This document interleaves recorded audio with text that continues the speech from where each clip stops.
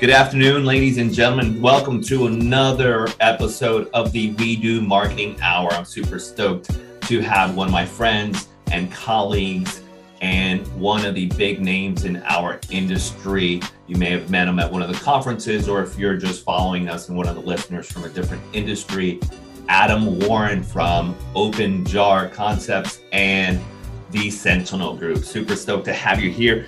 Adam Warren is not only co-founder of OpenJar Concepts and TSG, but he's a president and co-founder for over 22 years, experiencing in entertainment, multi-channel media distribution, and client development. Starting OpenJar Concepts 10 years ago with his partner, Reno Ronaldo, out of their home office, and most recently just purchased a huge compound that I'm super stoked to eventually come out and visit. Adam obviously has had and made a career out of the integrity, relationships, and relentless determination to win, and not only win for his companies, but more importantly, to win for his clients. Adam, welcome to the show. Super stoked to have you here, man, and learn more about who Adam is, how you came up, and the awesome stuff that OpenJar and TSG are doing right now for law firms and other brands that you're currently working with. Well, thank you, Alex. And also, I think maybe I need to update my bio because we're coming up on 12 years. Wow. Company was born officially. I believe our first dollar was 9909. So I should be playing those numbers, right? My dad would have been for sure. First dollar 9909. I remember my dad. We had a store in Patterson, New Jersey, and I remember his first dollar. You remember that when people would put the first dollar they put on their wall by the register? Absolutely. Super cool. Somewhere we have a copy of our first check. That's awesome. Received from a client. Yeah. Very I believe in those traditions. Yeah, definitely. We're getting lost in those. So Adam, before we jump into everything, OJC and TSG has done, I want to know about Adam. Like, what got you started? I know you're in California now. Where were you born? Tell me about your parents. I kind of want to know, the inside story of how you came up, what family life was like, everything. I don't know if we have enough time. But I'll do what I can to give you the snapshot. So I am New York born, Queens, actually. Wow. And I grew up in East Meadow, Long Island. Okay. Parents divorced young, and when I was really young, like 3 years old.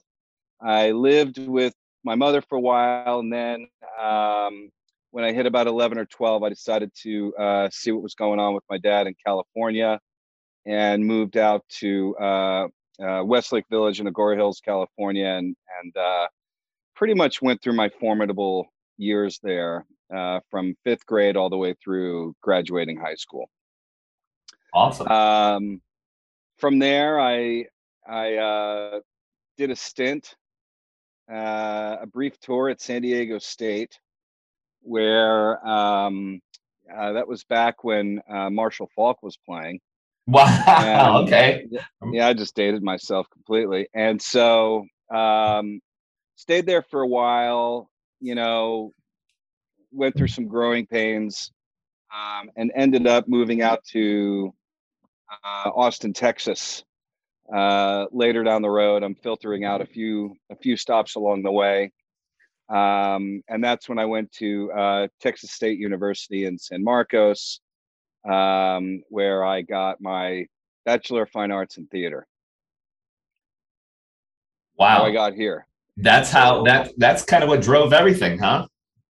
Well, from there, I was actually a personal trainer all the way through college. I was a competitive bodybuilder for a while. We talked about that. Yep. But I then ended up syncing up with a good friend of mine and actually one of my clients, and we had written a screenplay. And one of my clients at that time, who I was training, he's attorney Vic Fazell. He's a Texas law legend, and a great story, even at his own Netflix special. Went to Vic one day and said, "Hey, I'm writing a script. Do you know anyone who wants to put up some money for a crazy independent film?" And Vic said, "Well, I'll tell you what, if you can find the other half, I might be interested. And if it makes me laugh or cry, I'll do it. And he took the script home and he laughed and I think he cried. And he came back and said, well, have you found anyone else? And I said, well, actually, I'm in talks with somebody right now. And he said, just cancel the meeting. I'm going to take the whole thing. Wow. So I had a bit of a film career where I was able to produce, write, act in a couple of different projects. One of our projects is called Rhinos. It ended up winning Best Feature and a couple of different film festivals. New York was one of them. Flagstaff was another. And we even had it screening in Austin, Texas for a while at this place called the Alamo Draft House, which is actually pretty famous in Texas right now. And from there, I just kind of fell into advertising. And I started in advertising, I believe, in 2001 for probably the largest national ad sales for television rep firms in the country. And what we would do is every account executive would have a list of 30 something stations and markets all over the country we'd represent to national advertisers on behalf of that station. And that's how I got started. And I really was attracted to direct to consumer advertising and helped build up their platform for selling to direct response advertisers. I also was dealing, however, with, general markets, so doing cost per thousand, cost per point marketing. And from there, then I ended up at RevShare, where I worked as their vice president of network for 5 years. And then after that came the birth of OpenJar. Wow. With your good friend and partner, Reno, right? Reno Ronaldo. Yeah. So Reno and I were sales counterparts. He was head of ad sales and I was head of network. And we started syncing up. And it was just a great combination of being able to go to a client and sell both perspectives of what goes on in marketing. And we became like a sales team. So, eventually when we were both out and doing our own thing, this was just a natural progression. Wow, that's awesome. So at what point did you land your first legal client or advertising client together? Well, I've been in mass tort so long at this point, it's hard to remember not. Wow. And he and I were doing mass tort at RevShare as well. We go as far back as like FenFen and SJS and Vioxx. That's and early days Miso. Right. Yeah, it's super Miso early. Yeah. Miso forever, right? It just never ends. I think I keep saying that Roundup is the new Miso, but it goes back so far. I really can't remember. And then we launched OpenJar with a combination of different verticals, not just tort, but we had some tort business right out of the gate that we were fortunate to get. And, it's really ended up paving the way for where OpenJar is now, because it's a business we constantly gravitate to. It's a business that we've intrinsically come to understand. And it's something that at this stage of the game, we just know that we're good at it. And we have, through trial and error and lots of research and development and different ways of doing it, figured out, the entire process from front to back end to understand what the attorneys needed. Yeah, that's awesome. And fortunately, having an opportunity to be an outside person, kind of starting to work with you guys and see what you do, it's impressive, especially the longevity. It goes to show, we're vendors and partners in this industry alongside with other people, but, people come and go and you guys have been around, I've been seeing you forever. I was fortunate to run into you after meeting several times and you made that first step to introduce yourself and here we are, kind of working on some projects together. So I appreciate that. But, super honored to be working with someone who's been doing it so long. For me, it's been about 15 years in the industry and, just fortunate to keep going. Likewise. I want to, we have two different companies, but they're both work together. You have OpenJar and you also have the Sentinel Group. Can you tell our listeners and our audience, and people in our industry recognize it, but we're going to have other law firms and other attorneys that are listening that we currently don't have relationships with. So if you could kind of tell and break that down for us, exactly how that works and how you could help someone, and we'll dive into some additional questions. So, excuse me one second. Alex, hang tight. Yeah, go ahead. So I just want to plug this in. Make sure I don't power down.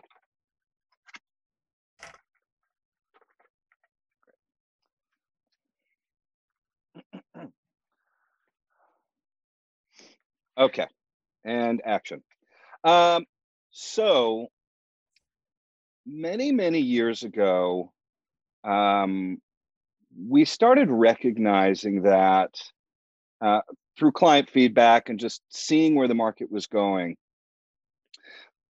we started recognizing that there were a lot of law firms that wanted to get into mass tort, either through, harmful drugs or medical devices, and didn't want their names to be so front and center. So we looked at other business models, and I had told you in a previous conversation, one of them we looked at, which was also a client of mine a long time ago, was 1-800-DENTIST. Mm-hmm. And I used to manage their national buys into local markets. And the concept of 1-800-DENTIST is when you call 1-800-DENTIST, they were going to field you to the dentist that was appropriate for you. And in their situation, it was geography based. In the situation of torts and for drugs and medical devices is, at least within the confines of the United States, there's no borders. There may be some states that have some restrictions, and I can talk to you about how we deal with that. But for the large part, you can be a lawyer in any state and move into mass tort and buy it from a national program. The other thing we noticed is launching a national program can be very expensive. That can be a lot for one law firm. And because we're dealing with law firms all over the spectrum in terms of size, scope, capacity, bandwidth, and financial wherewithal, right? You and I both, we deal with all over the place. And so we came up with the Sentinel Group. The Sentinel Group is our brand for all things legal. And some, may think, oh, that's your mass tort brand, but we do more than mass tort. We're in single event too. We're in medical malpractice. We're in personal injury, and we're in mortgage foreclosure defense. We're in SSDI. And so the Sentinel Group can be used for any number of legal campaigns. And our terms and conditions are very clear that this is a legal matching service. We do not depict ourselves as attorneys. We're very clear that the person speaking is a paid spokesperson, right? Unless it's an actual attorney speaking, which has happened. And we're clear on, hey, here's all the verbiage at the end that tells you, you should be careful with the choice of attorney you make. And at the end of the day, if you're calling in about Roundup or 3M or CPAP, we're going to get you to a law firm to consider your case, or at least a law firm intake that will then decide whether or not you can, that you have a case. So we've now been on the air with the Sentinel Group 52 weeks a year since, I want to say 2011. And we've never stopped. We've been on at different levels of spend, but there's, fortunately for us marketers, there has been consecutive caseloads for over a decade. And some have millions behind it, and some have hundreds of thousands behind it, and some have even less than that behind it. But one way or the other, we're able to be on the air all year long. So you have now this brand, the Sentinel Group. When those calls go to the Sentinel Group, what happens next? Did I jump ahead to what you should have been asking me? No, no, no. I think you're doing good. I think it's a Okay. good explanation, and I'll jump in and kind of get the big picture. So that's good. Okay. So we developed a system, a proprietary system that we will probably never be able to stop developing. It's in constant state of evolution called TraffTrack. TraffTrack does a number of things, but one of the things it does is lead aggregates. So I have been asked, how do you avoid cherry picking? Well, the concept of cherry picking has to be so long and so arduous of a process. I really don't even know how we would do it in real time without hiring 1,000 people to sit there and try to figure out what the best case is.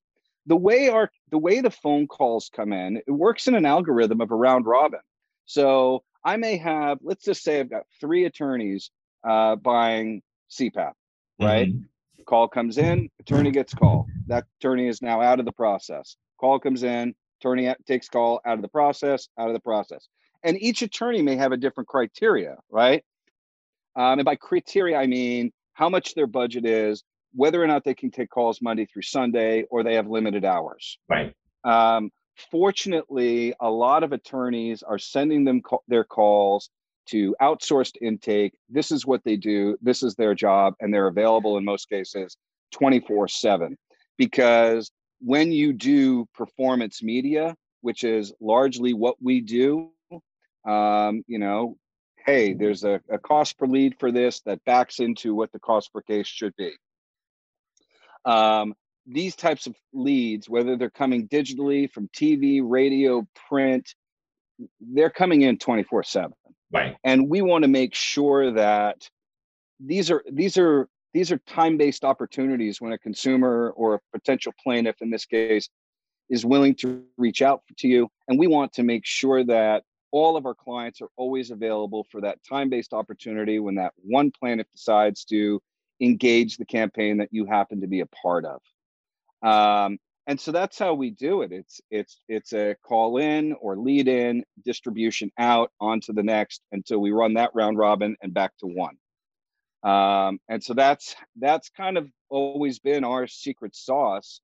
And it has been a big part of what's allowed smaller firms to get in here with micro budgets versus the bigger whales that come in and just they want 5,000 cases. Right. Right. There's not a lot of firms that want 5,000 cases, but there's a lot of firms that might want 100. Yeah. They might want 150, 200. And because of the system we've built, we've allowed for that. So you can work that in. So if I'm an attorney, I'm a law firm, and I contact you,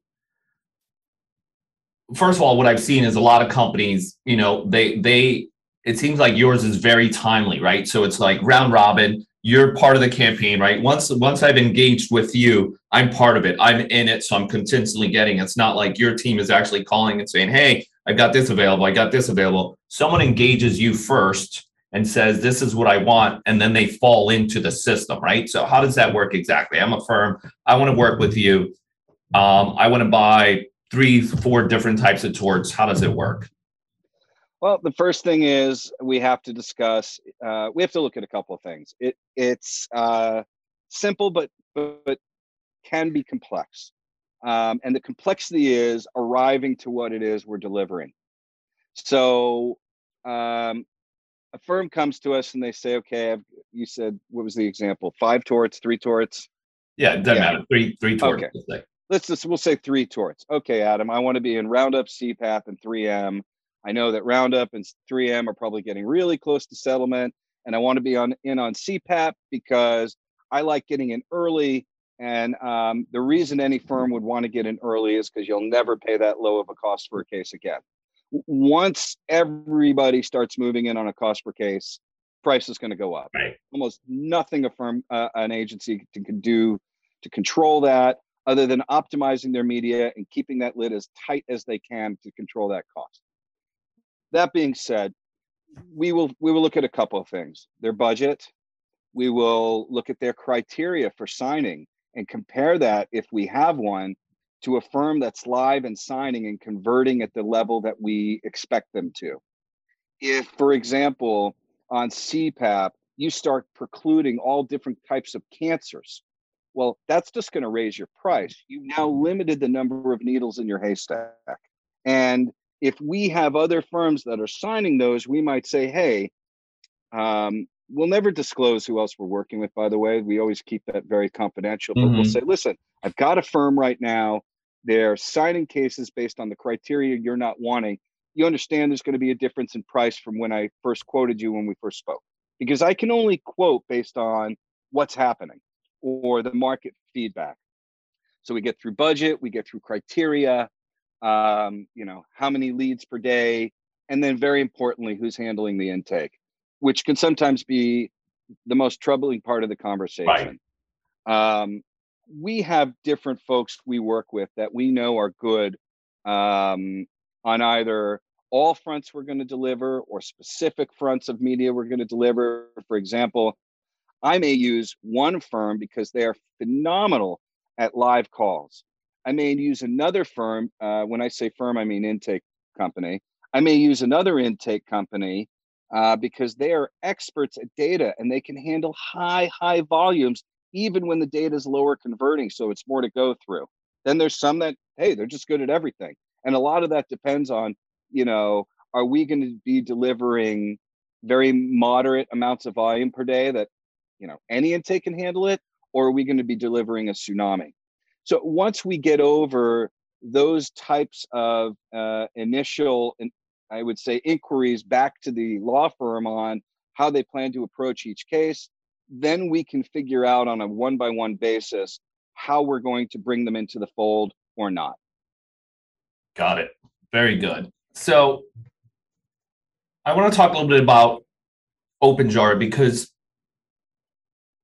you use the term hybrid fusion a lot. What does it mean to you and OJC's direction as an agency? So what that means when I say hybrid fusion is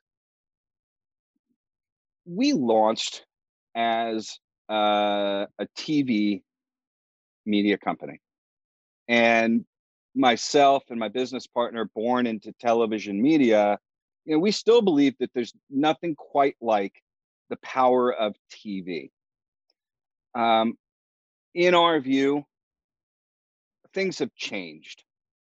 TV is still a phenom in the fact that when you get the call you're looking for, it's hard to find a media that will convert in the same way. I mean, we expect 50, 60% at least out of a TV live call, especially a call that starts going into, a higher duration of 100 seconds, 200 seconds.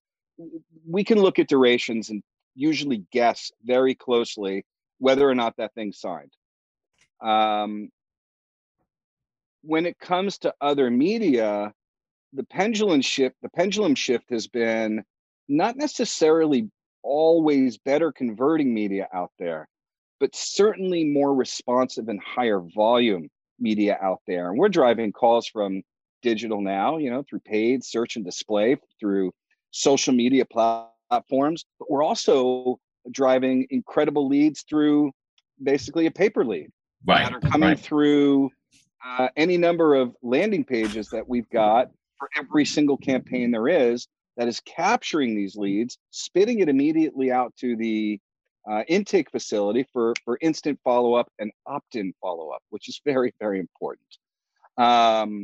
So when we talk about hybrid fusion, it's not just about saying, hi, Adam, I want a TV or I want a radio campaign. It's going to be, okay, client, I'm going to give you a TV, a radio, and all forms of digital campaign, because quite frankly, there's just no other effective way to do it. Right. You got to do it all. You have to do it all. But there's also, where we talk about hybrid fusion, it's not just about a multimedia execution in terms of the platforms themselves. It's also how you acquire it. So while we're known for doing performance media of cost per call or cost per click, we're very well known for that. We also do direct response media buys, cost per thousand media buys, cost per point media buys, because, if you go in and say, I want performance only, you're precluding yourself from all sorts of targeted media that might work really, really well for you, but we'll never know because you didn't want us to do it. Right. And that's the hard part that I find, kind of getting over that hump with law firms that, they want to do what they've always done. Well, so do I. I would love to do what I've always done. My life would be a lot easier. But at the end of the day, that's just not how plaintiffs work. Right. Right. Most people's TV screen is now being carried around in their pocket for the majority Exactly. of the day. Yeah. Or it's become their tablet, or it's become their laptop that I'm talking to you on outside right now. I was actually in a panel not too long ago. I believe it was NTL, and there were some, real big industry players up there with me. I felt very honored. I had, CAMG was up there, and Velocity was up there, and Broughton Partners was up there, and everyone was asked, "Hey, is TV still king?" And the thing I had to respond with was, "Well, what are we calling TV? Are we only quantifying it by what's hanging on our wall with a flat screen? Are we quantifying it by all the other devices that have now become extensions of programming?" And it's a hard question to answer, but if you want to break it down to, does somebody seeing you, your commercial, let's say, does somebody seeing you and then responding to you, or does somebody hearing you and then responding to you convert better? I would still say yes, but that would not be enough to even scale a campaign anymore. You need other parts in that wheel, other spokes in the wheel, to get the kind of desired results that you want. And you guys, originally started where you were TV centric and obviously evolved. And you transitioned your expertise and growing it not only for plaintiffs but other agencies.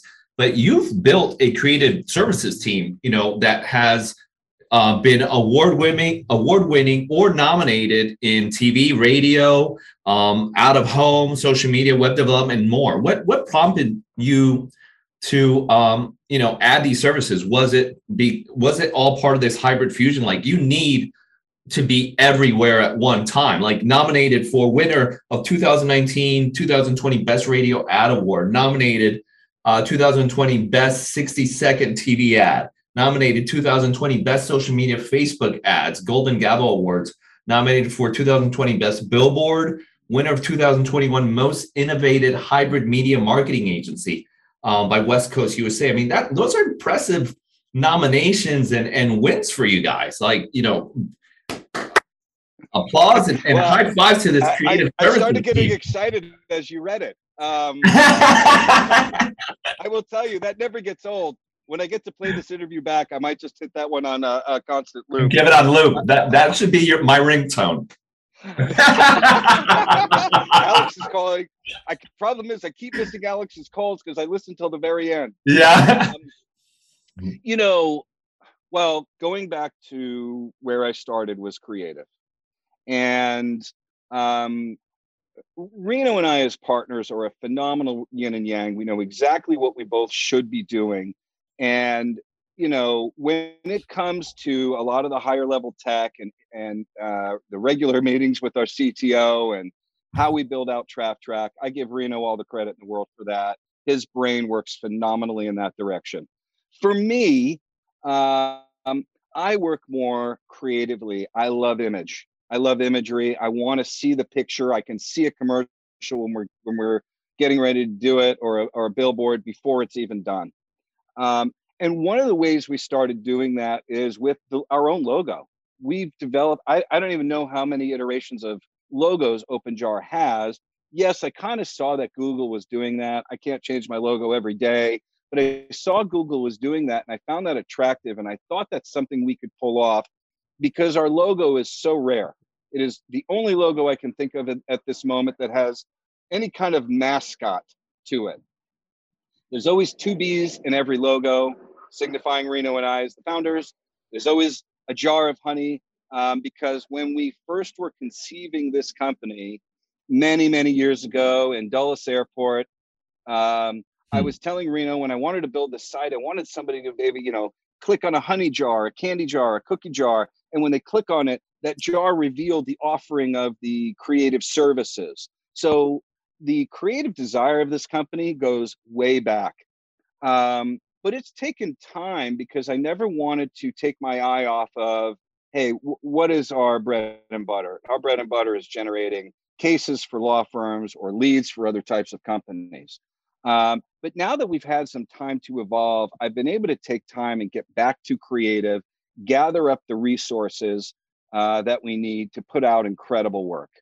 From a graphics perspective, I really think we are leaps and bounds ahead.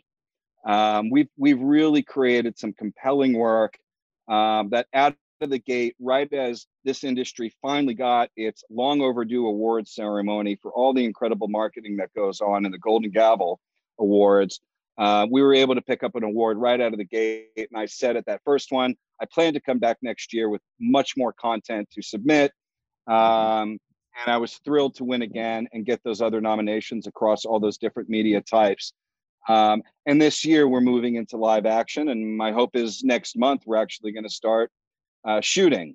And there was no way I would go into any particular type of creative execution or offering if I thought the industry already had everything it needed. We know there's a couple of very, very talented companies that do production right now. So I had to look at what they were doing and saying, okay, that's their pocket. I'm not going there. What we want to do is what you would see more in national brand storytelling and bringing that to the local level.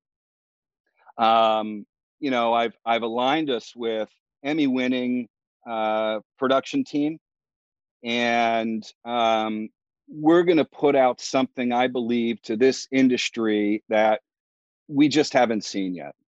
And I hope it's somewhat of a bell ringing moment or even a cattle call to say, hey, there's more you can do. And, all lawyer advertisements don't have to fit the same mold. And I think the couple of companies that I'm thinking about right now have done a phenomenal job of breaking those prior molds. So now I want to go into another place, which is, you might see a local law firm from Houston look exactly what you might expect from a commercial by BMW or, Wow. Super and stoked to see this. Yeah, I love it. It's going to almost look like high level movie making storytelling.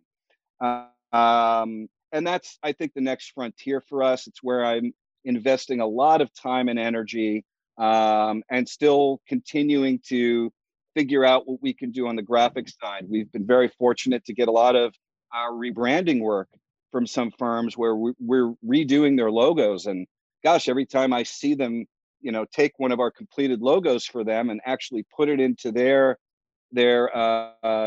visibility, it's a prideful moment. So we want to put things out that when we see it, later after it's been taken by that law firm or client who hired us, we have that moment of pride every single time. There's no churn and burn. There's no conveyor belt type work we do here. And that goes from whether we're working with an attorney and the level of excellence we want to deliver to them, because we don't just want them to call on us for one campaign. We want them to call on us for a decade of their next campaigns.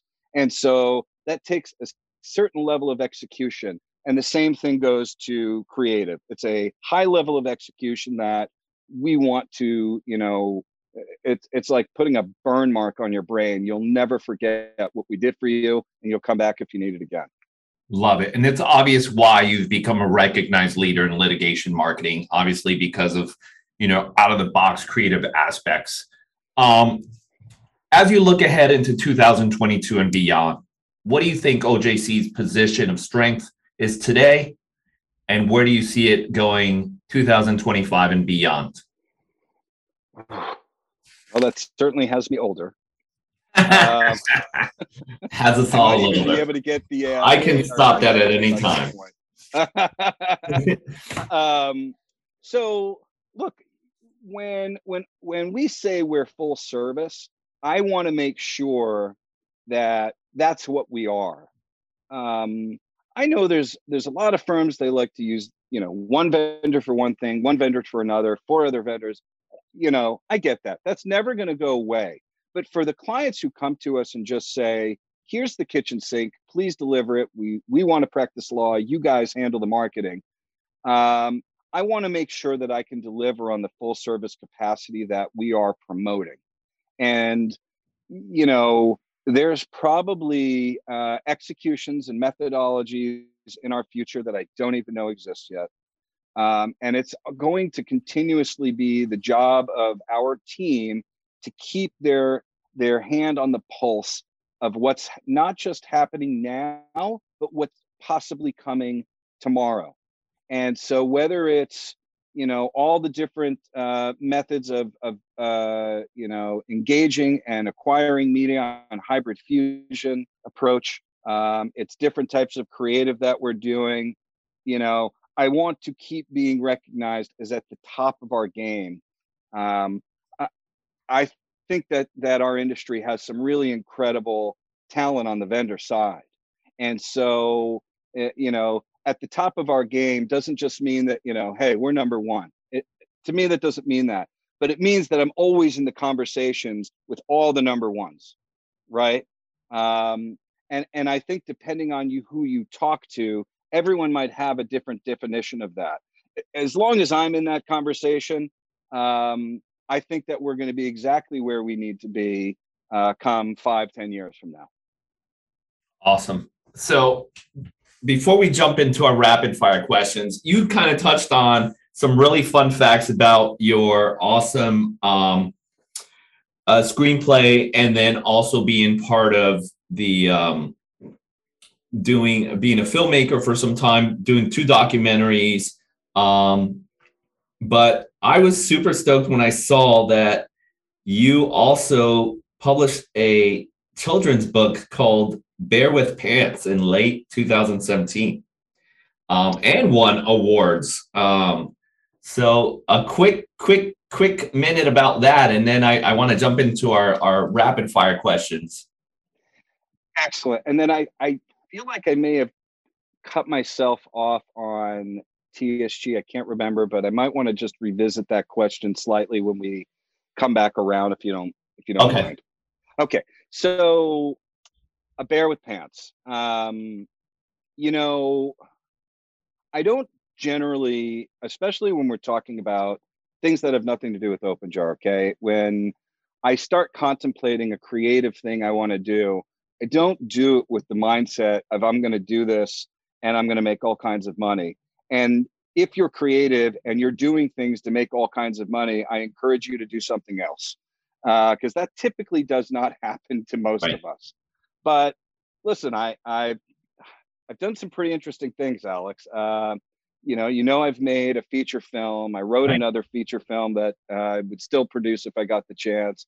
I've been involved in at least 3 documentaries. 2 of them were about ultimate fighting before UFC was as popular as it is now. I did it more on the basis of entertainment with what the WWE was, and still is. And that was really my driver there. UFC was just catching its legs at the time. I've produced and rapped on an album with some other wildly talented rappers who did everything they could to make me sound acceptable, because I wanted to create a soundtrack, a unique soundtrack for one of the ultimate fighting documentaries, or no holds barred fighting documentaries that we did. And so I'm looking back at like all these crazy things that I've done, and I was like, you know what, I'm going to write a book. And that took years. You might think you can pump out a children's book in a month. Let me tell you, you can't. And because I cannot sit there and do the beautiful illustrations that the artist we were able to work with, Zach, who did those, I had to work along with his timeline too, and we had to meet and figure out how to get these illustrations to match up with the story. But I thought at first, hey, do I write a novel? Oh my gosh, I'd still be writing that novel. Wow. Yeah, that's ambitious. You set up to write a novel, and the good chances you're never gonna finish it. And the other rule I give myself is the people who knew about this I could count on one hand until I was basically putting the cover on it and sending it off to the publisher. And I self-published. Nice. The printer who puts the book together is also the publisher in that situation. So Oh, I then said, well, hey, what about a children's book? Something that I can use to teach lessons, something that I conceivably can get done, and something that, is going to live beyond me. And maybe my grandchildren will read it someday. And I'm still promoting it. But at the end of the day, it was about accomplishing a really high hurdle project and feeling very, very good about it. And then the fact that I got feedback, I think I won 2018 or 2019 Book of the Year. The fact that I got validating feedback was just amazing. And what I usually tell people who are going after their dreams, or even myself, is, yeah, I have made it. I didn't hit it big with a bear with pants. I'm also still above ground and breathing. And right. so as long as that's the case, I'm not out. I'm never going to be counted out as long as I'm still standing here and breathing and I've got an ambition to chase a dream. And that's really what that book was for me. And it had nothing to do with OpenJar. It was this complete standalone project and something I just wanted to do when I had the time to do it. Awesome. Awesome. Well, that is great information. Do you want And to it's an touch on anti-bullying book. TSG? Do you want to do TSG first or jump into a few of the rapid fire questions? Let me get some water and let's go rapid. Okay. I feel like I'm on a game show.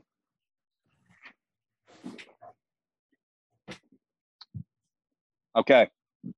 All right. So now is part of the show where we jump in and do some of our fun rapid fire questions. Some of these stump some of our guests, but let's see how Adam does. What makes you feel inspired or like your best self? I think I know the answer. What makes me feel fired? Inspired. Inspired. Yeah. Definitely not fired. Oh my God. Look, I'm a man of routine. And I like to hit my checked boxes to start my day. If I don't work out in the morning, I feel it all day long. And I have people I look to that kind of fire me up when I'm not feeling like going down, like getting down and dirty in the gym. But it's hard to explain if you're not a fitness enthusiast. But there's a feeling that comes over you that I don't think any drug can match. And I always felt like when I was the fittest person in the room, I was the most likely to get the deal. And that might just be all in my head. Right. But when I was starting off early in my career and I had the suit and I'd be sitting in a room full of people with suits, I always felt like I had some armor that they didn't have that made me a little tougher, a little more thick-skinned, that was going to make it hard for them to not give me the deal. And that just starts in the morning with those morning grinds. I feel I'm with you all day with that. I got to attribute some of that to not only working out and going that morning discipline and getting it out. Just feeling I had a rough. I got a new trainer, so I got a rough workout this morning. The past 2 days, like I'm drained by now. But I feel you. By 2:00, I'm ready to take a nap. Yeah, so I've been done. Jiu-jitsu was kind of the same way for me. Next question, and this is kind of up your alley because you're in the advertising business. If you could have a billboard with anything on it, what would it be and why? Whoa.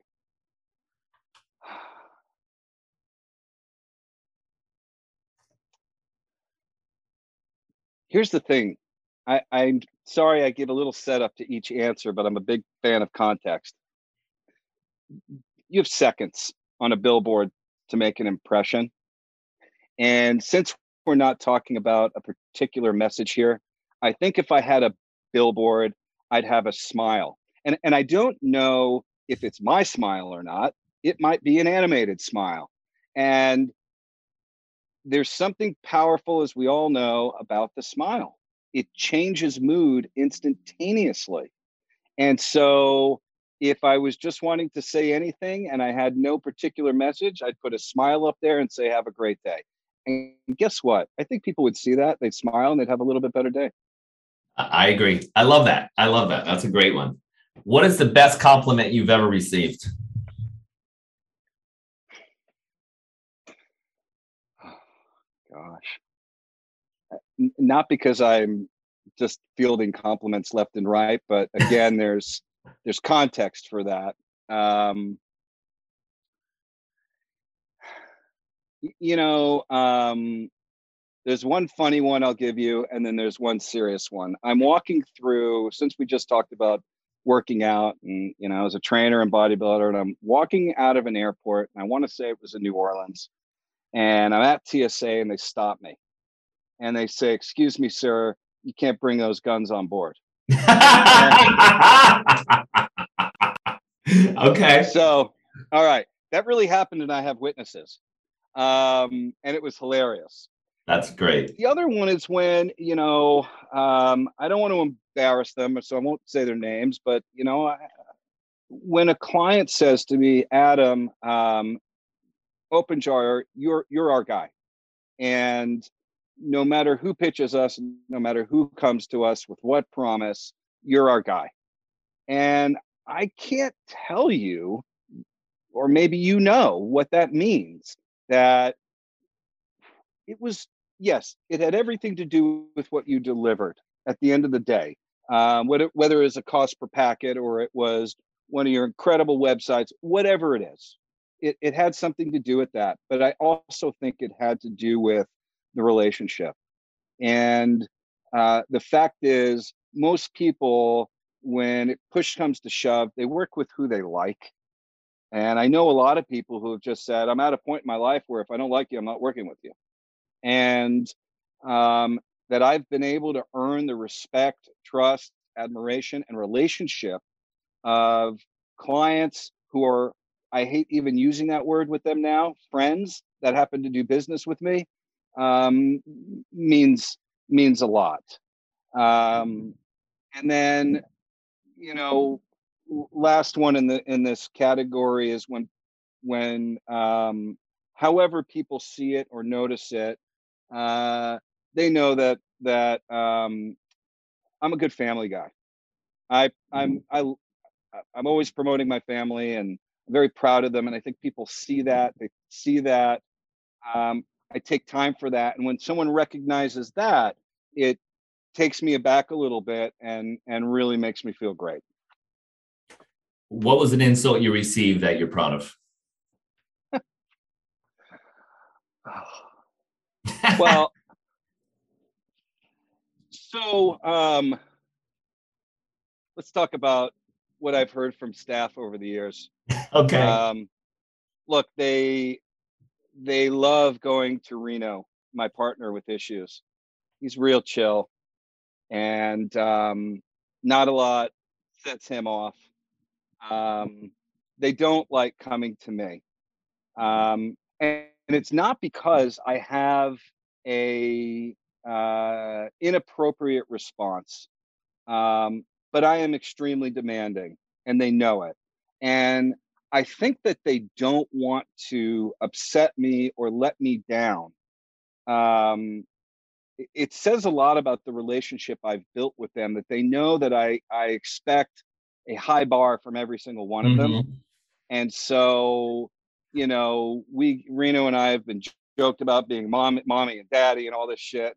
Oh, they're going to mommy on this one, but obviously that's not how it is. But the fact that, our team wants so much to please and make us proud of their work means they have come to respect and care about our opinions, and our brain trust. And I don't like always being the bad cop, but it's now a badge of honor. I wear it when I have to, and we get what we want out of our people. And but it's done with respect. We all love each other at the Hive, and I don't say that in any sort of cliche way. We really have enormous respect for one another, and yeah, I may be, the one who's more blunt force trauma, and Reno is going to put his arm around you and tell you everything's going to be okay.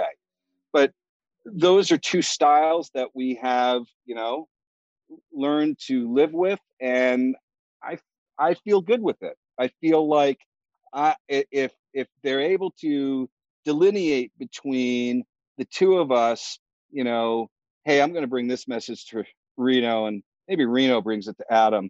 I'm cool with that.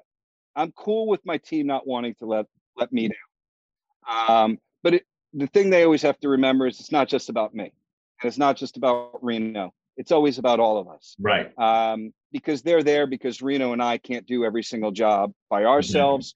And they each need each other to do their jobs. It's an all oars in the water kind of thing. I love that you guys consider yourselves the Hive. It all goes with the branding. What was your favorite subject in school? History. Nice. Loved history.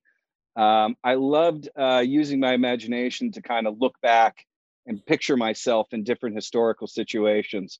It's probably why I watch so much content that's generally a period piece. Nice. I love that. So with that question, if you could have coffee with any historical figure, who would you choose?